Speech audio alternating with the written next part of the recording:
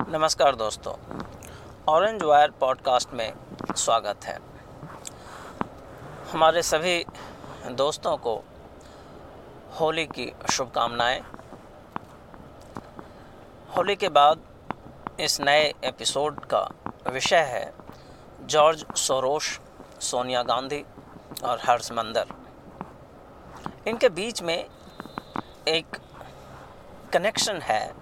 जो कई वर्षों से कार्य कर रहा है, लेकिन ये इतने ऊपर होते हैं ये सारे रिश्ते, ये सारे बातचीत, ये सारे डिस्कशन, कॉन्वर्सेशन। और चूँकि सोशल मीडिया का पहले इतना अवेलेबिलिटी नहीं था, उपलब्धता नहीं थी, इसलिए इन चीज़ों पे आम जनता, यदि कोई लोग जानते भी हैं तो वो उनको डिस्कशन करने की, लोगों तक से बातचीत करने की ताकत नहीं थी इन चीज़ों पे। हो सकता है बहुत सारे लोग इन चीज़ों के बारे में पहले भी जानकारी रखते हों, लेकिन वो समाज तक अपनी बात पहुंचा नहीं पाते थे, क्योंकि मीडिया पे जो कब्जा था वो नक्सल और जिहादी पत्रकारों का था, जो मेन स्ट्रीम मीडिया है, और उसी की पहुंच समाज में बहुतायत है। ये एक बड़ी समस्या थी जिससे ऐसे लोगों से, ऐसे विचारधाराओं के पोषक जो देशद्रोही हैं, जो आपके दुश्मन हैं, समाज के दुश्मन हैं, वो आपके नज़रों से हमेशा बचे हुए रहते हैं और काम भी करते रहे आपके खिलाफ। खैर, आज के इस एपिसोड में मैं जॉर्ज सोरोस के बारे में अपनी बात रखना चाहूँगा। जॉर्ज सोरोस 1930 में हंगरी में जन्मा था और हिटलर के समय, ये एक यहूदी परिवार में जन्मा था, तो जाहिर है हिटलर का दौर था वो, और हिटलर का दौर चरम पे था। इसके परिवार भी हिटलर के ज़्यादतियों के, जो उनका फासिज्म था, उसके शिकार हुए। इनके परिवार किसी तरह से अपने नाम, पता सब कुछ बदल के, छुपा के हंगरी से भागने में सफल हुआ, और जिस तरह से भी उसने जीवन यापन किया हो, आगे चल के school of economics of London से इसने पढ़ाई की, फिनांस की, इकोनॉमिक्स की, और जॉर्ज सोरोस फंड नामक एक कंपनी बनाई, हेज मनी फंड का, और जिसमें इन्वेस्टमेंट के लिए काम शुरू किया, और बहुत कम समय में ये बहुत बड़ी संपत्ति के मालिक बन गए। लेकिन इनका जो सारा अनुभव रहा अपने जीवन का, और आज भी मैंने इनके जो भी ओपन सोसाइटी फाउंडेशन है उनका सबका हमने अध्ययन किया। एक इकोनॉमिस्ट थे इनके दौर में, अभी भी हैं, कार्ल पॉपर। उनसे ये बहुत प्रभावित हुए, और कार्ल पॉपर ने ये सिद्धांत दिया था ओपन सोसाइटी का।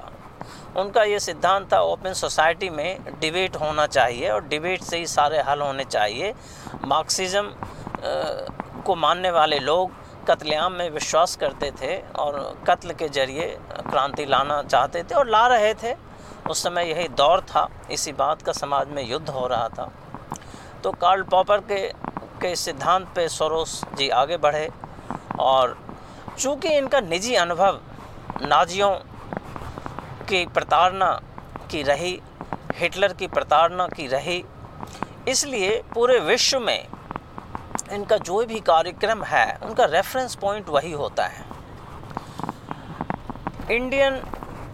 सब कॉन्टिनेंट और भारतीय संस्कृति के जो आत्मिक तत्व हैं उसको ये समझे बगैर, उसको ये जाने बगैर, या किसी भी समाज में उसके मौलिक तत्व को जाने बगैर, उसके संस्कृति को जाने बगैर, वहाँ के किसी भी अपराइजिंग को या किसी भी तरह के जो समाज में द्वंद्व होता है, जिसमें लोग एक अपना प्रदर्शन करते हैं कोई पर्टिकुलर चीज़ों को करेक्ट करने के लिए, ठीक करने के लिए, उसको जॉर्ज सोरोस ने अपने एक नाजी प्रताड़ना का जो अनुभव है उससे जोड़ के एक सॉल्यूशन देने की कोशिश की, जो मेरी समझदारी बनी इसको काफ़ी पढ़ने और रिसर्च करने के बाद, और वहाँ से ही ये कुछ चीज़ें इन्होंने सही की होगी अपने क्षेत्र में, जैसे हंगरी के कॉन्टेक्स्ट में, क्योंकि हंगरी में उनको नाजियों का अनुभव का प्रताड़ना का अनुभव है, और यदि वहाँ जो भी गलतियाँ हुई थी उसको ठीक करने के लिए यदि इसने कोई स्टेप लिया, कोई एनजीओ चलाया, पैसा दिया, सुधार करने की कोशिश की, तो वो सुधार आया। लेकिन जब वही जॉर्ज सोरोस भारत में आ जाता है और भारत में दखल अंदाजी करता है, जब वो घोषणा करता है कि हम भारत में नेशनलिज्म को कंटेन करने के लिए $1 बिलियन देंगे, और किसके थ्रू देंगे? तो सोनिया गांधी के थ्रू देंगे, हर्ष मंदर जैसे लोगों के थ्रू देंगे, जो जॉर्ज सोरोस के ओपन फाउंडेशन के ह्यूमन राइट विंग के बोर्ड ऑफ मेंबर हैं हर्ष मंदर जॉर्ज सोरोस से। और वो $1 बिलियन जब बोलता है तो आप समझ लीजिए कि कितने बड़े पैसे की बात हो रही है और वो किस तरह से पैसा फंड किया जाता है। यहाँ कुछ मैं एग्जाम्पल आपको देना चाहूँगा। उसने गलत किया या सही किया, ये आप लोगों के विवेक के ऊपर है, आप स्वयं इस पे विवेचना कर सकते हैं, निर्णय ले सकते हैं। जॉर्ज सोरोस की फंडिंग थियानमेन चौक पे भी थी। जो चीन में अपराइजिंग हुई तो थियानमेन चौक पे जो प्रदर्शन हुआ, जो वहाँ हमले हुए और जो भी चीज़ें कार्यक्रम चला, एजिटेशन चला, उसमें जॉर्ज सोरोस का बहुत समर्थन था, बहुत पैसा उसमें था, क्योंकि नाजी और कम्युनिस्ट दोनों के खिलाफ जॉर्ज सोरोस ने काम किया। तो उसकी समझदारी से चीन एक कम्युनिस्ट डिक्टेटरशिप था और जनता उसके खिलाफ विद्रोह कर रही थी, तो इसने अपना कर्म समझा, धर्म समझा और उसमें पैसा डाला और थियानमेन चौक जैसे प्रदर्शन को सपोर्ट किया। उसी तरह अरब स्प्रिंग जब आया अरब में, तो उससे जो परिस्थिति पैदा हुई और उसके बाद की परिस्थितियों में भी एनजीओ के थ्रू वहाँ पैसा वो भेजा अरब में और वहाँ काम कर रहा है। लेकिन हर समाज की सांस्कृतिक ज़रूरत और संस्कृति से जुड़ी हुई मौलिक चीज़ें बिल्कुल अलग होती है, मैं ऐसा मानता हूँ। और उसको अध्ययन किए बगैर, उसको समझे बगैर आप केवल अपने पर्सनल अनुभव से, निजी अनुभव से किसी निर्णय पे पहुंच जाएं तो ये घातक सिद्ध हो सकता है। जैसे भारत के संदर्भ में जब जॉर्ज सोरोस बोलता है कि हम $1 बिलियन देंगे भारत में उठ रहे राष्ट्रवादी तत्वों को दबाने के लिए या उसके खिलाफ जो लोग संघर्ष कर रहे हैं उसको, तो इसका मतलब ये है कि जॉर्ज सोरोस को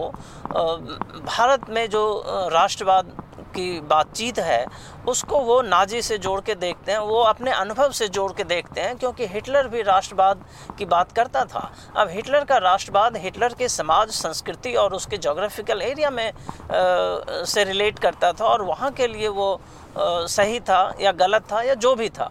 लेकिन भारत की राष्ट्रवाद न तो आज की है और न कोई बहुत नई सोच है, ये तो बहुत पुरानी सोच है। और ओपन सोसाइटी फाउंडेशन जो आज जॉर्ज सोरोस ने डेवलप किया है अपने पैसे के बूते और जो फंड कर रहा है दुनिया भर में बिना लोगों को सोचे समझे कि कौन लोग इस फंड का इस्तेमाल कर रहा है, किस कॉन्टेक्स्ट में कर रहा है, किस तरह से कर रहा है, किन लोगों के खिलाफ कर रहा है, वो केवल अपने निजी अनुभव, प्रताड़ना के अनुभव को आधार बनाता है और हर्ष मंदर जैसे अपराधियों को पैसे दे देता है जो यहाँ भारत में आके भारत के खिलाफ साजिश करता है और भारतीय लोगों की हत्याएं करवाता है। सोनिया गांधी को पैसा देता है जो भारत के हिंदू बहुल लोगों के खिलाफ लगातार काम कर रही है। तो ऐसे लोगों को वो पैसा जब देता है